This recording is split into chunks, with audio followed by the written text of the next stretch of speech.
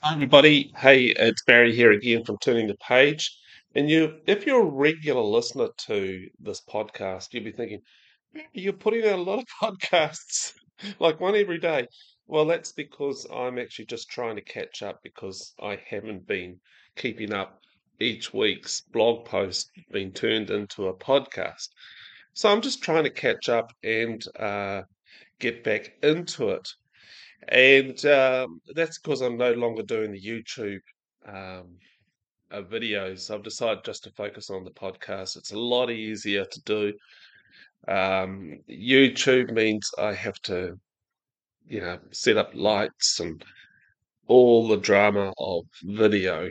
Whereas podcast, click a button, speak, and away you go. So it's a lot easier. But today's podcast is called The Shape of You. And what's your shape? Now, look, you probably instantly think of your body shape. So your weight, whether you're tall, thin, short, wide. Um, but I'm more interested in who you are under the skin and what has happened to shape you into the person that you are. So, what is your personality like? What do you like to eat? Favorite music tastes? Are you a cat person or a dog person or neither? Where were you born? What do you do to relax? What are the multiple facets that make you wonderfully different from someone else? And so, who are you? And I love this little poem from Dr. Seuss. He says, "Today you're you, that is truer than true. There's no one alive who is youer than you. Shout aloud, I'm lucky to be what I am. Thank goodness I'm not just a clam or a ham, or a dusty old jar of sour gooseberry jam. I am what I am. And that's a great thing to be. If I say so myself, happy birthday to me." This is from Dr. Seuss. And you are youer than you. And I'm interested in you and who you are. Something I often like to share with people that I do some coaching or spiritual direction or pastoral care online or even one to one, face to face, is a model that I learned from a psychologist by the name of Renier Grief, who's South African, and it's called the I We Work model. And basically, it's three circles that are similar size and they're joined together and um, like like clover leaf sort of thing, but they're overlined. Boy, it's hard to describe it when you over the podcast. And there's a big circle right around all three of those circles. And the first circle of the little circles is the I circle. And then the next one to the right of it is the we circle. And the bottom one is the work circle. And surrounding all of it, the big circle is God. And um, if you want to read more about this model, the IWE work model, come over or have a look in the show notes. There's a link to a blog post that I've written about it. But that very first circle is the one that I'm really most interested in, and that's the I. And it refers to who you are. It's separate to anybody else. It's who you are. And what I'm particularly interested in is that what has made you who you are, separate to anyone else? And as I listen to people, much of the information we discover is actually below the surface that they didn't realize of what has actually shaped them. And every one of us has an I. It's unique. We are uniquely human. There is no one ever been like you, and no one ever been in the future. And you may well say, good. But you are an I, very special. You have a shape that is full of delight, and also your neighbor does too. Your friend, your spouse, your child, your workmate, they have an I as well. And Jesus was in a conversation with someone who was an I, and who'd been shaped into having a very, what I would call, a litigious personality. They loved a really good argument and getting their opponent all tied up into knots. And this expert in the law absolutely enjoyed making people feel small and foolish by using their intelligence and cunning. There was no gentle curiosity in them. It was more legal, I win, you lose. And so he asked Jesus a question, and this is the passage. Just then, a religion scholar stood up with a question to test Jesus. Teacher, what do I need to do to get eternal life? And Jesus said, what's written in God's law? How do you interpret it? So typical of Jesus, he answers a question with a question.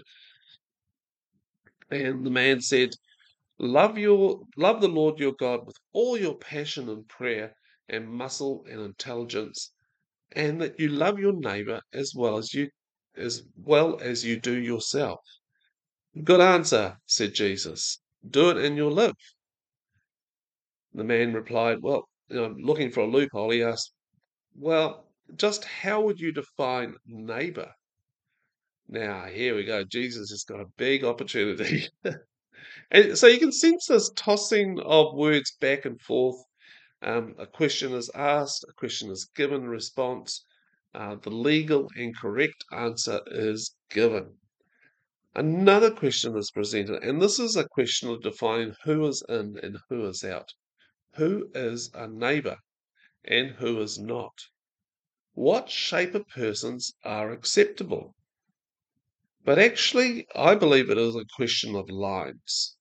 Who will I cross a line for and love, and who I don't have to cross over to know? And Jesus answers the question. There once was a man traveling from Jerusalem to Jericho. And so it's a start of a story, and if you're familiar with the Bible, it's a story of the dehumanized man. That's what I like to call him. Others call him the Good Samaritan. But those listening to the story in the first place would immediately notice that Jesus was telling a parable and that the primary character, the one that was really all about, was the first person mentioned in the story. And if you ever come across reading parables, take note of who the first person is in the story that Jesus mentions, because it's about them. And Jesus invited the listeners and us to view everything about the story as if they were that man. They were to look through his eyes.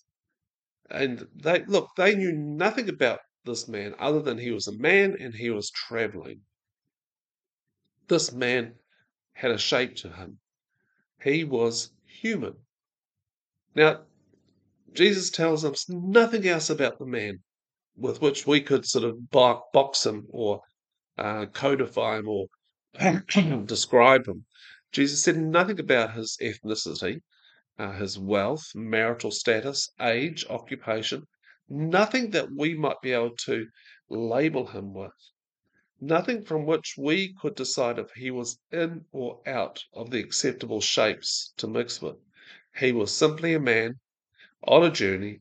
He could have been any one of us. And that's the first point Jesus was making. This anonymous man is us. It is you. This is someone in the shape of you. And Jesus tells us that he was on a road, that he was traveling from Jerusalem to Jericho. Now, those early listeners would have known this road well. It was a steep road from Jerusalem in the heights to Jericho in the plains.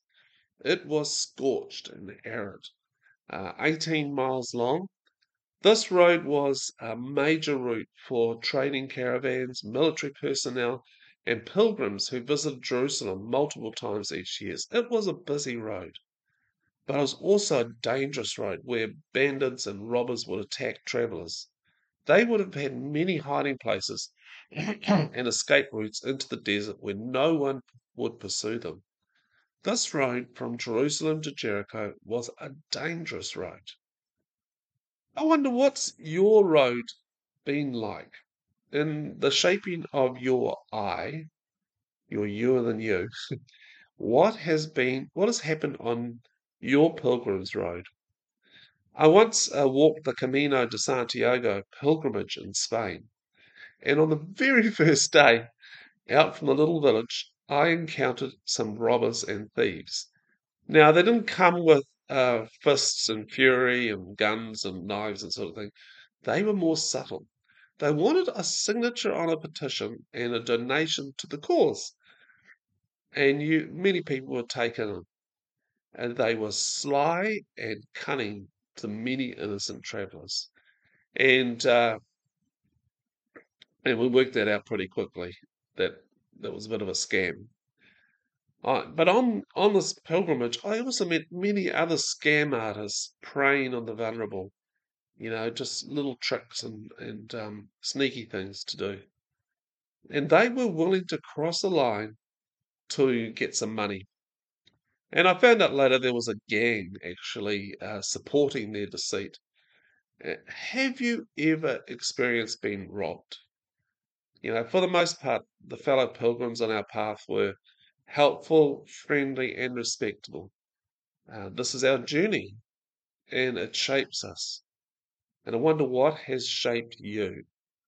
How do the lines around your eye look from the pilgrimage so far?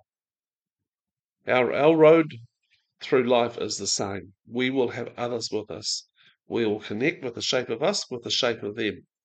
Lines around us will intersect.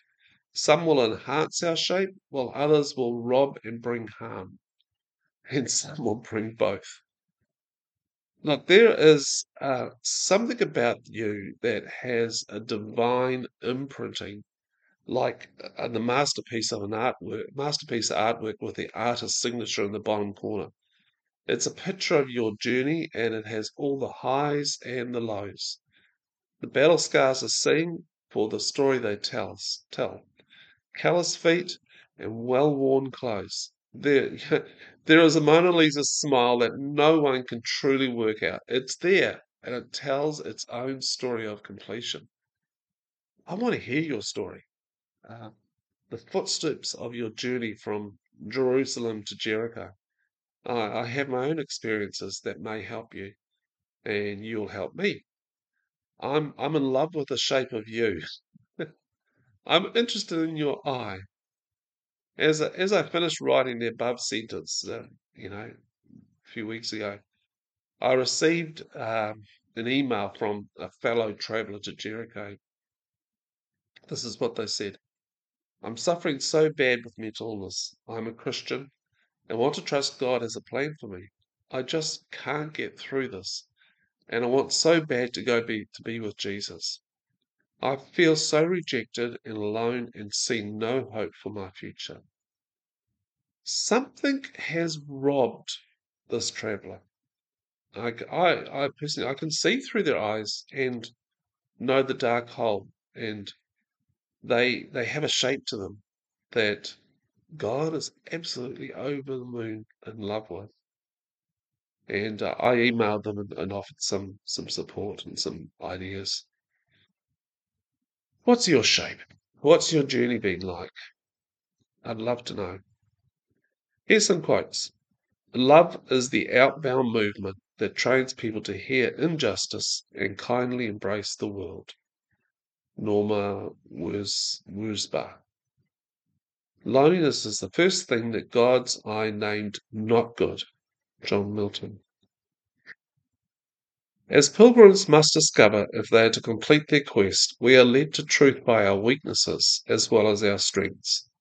Parker Palmer. Faith is not the clinging to a shrine, but an endless pilgrimage of the heart. Abraham Joshua Heschel. To be more aware of the other person, first become aware of yourself. Without self-awareness, self cannot be laid aside in order to listen. David Riddell. Love yourself as you love others. If you don't care for your own needs, you'll soon be unable to care for those who need you. David Riddell. Spiritual growth begins with an easily overlooked disciplines of attentiveness and surrender. David Benner. Love yourself as you love others. If you don't care for your own needs, you'll soon be unable to care for those who need you. David Riddell. And the final one is be there for others, but never leave yourself behind, like that Dudinsky. And questions for you to answer. What has happened in your pilgrimage to shape you into who you are? Number two, how would you describe your eyes? Your likes, your dislikes, hobbies, skills. What would go into your eye? And three, we all have areas in our lives that are no go for others to explore. What would it be like to have someone listen to those with fullness of grace and love? Okay, that's the shape of you. The shape of you. Hey, send me an email or leave me a comment in the comments below. I love to hear from my listeners and readers. It really does encourage me just to keep on doing this work. And if you feel like you'd like to support me financially doing this, you can do that for like $1 a month on a regular basis. And every little bit helps, I tell you, putting this together and doing the work. There's a link in the show notes below, and you can come over to the website and find out how to do that. But have a think about the shape of you. What has gone into you that has shaped you into the person that you are? Until next time, grace and peace.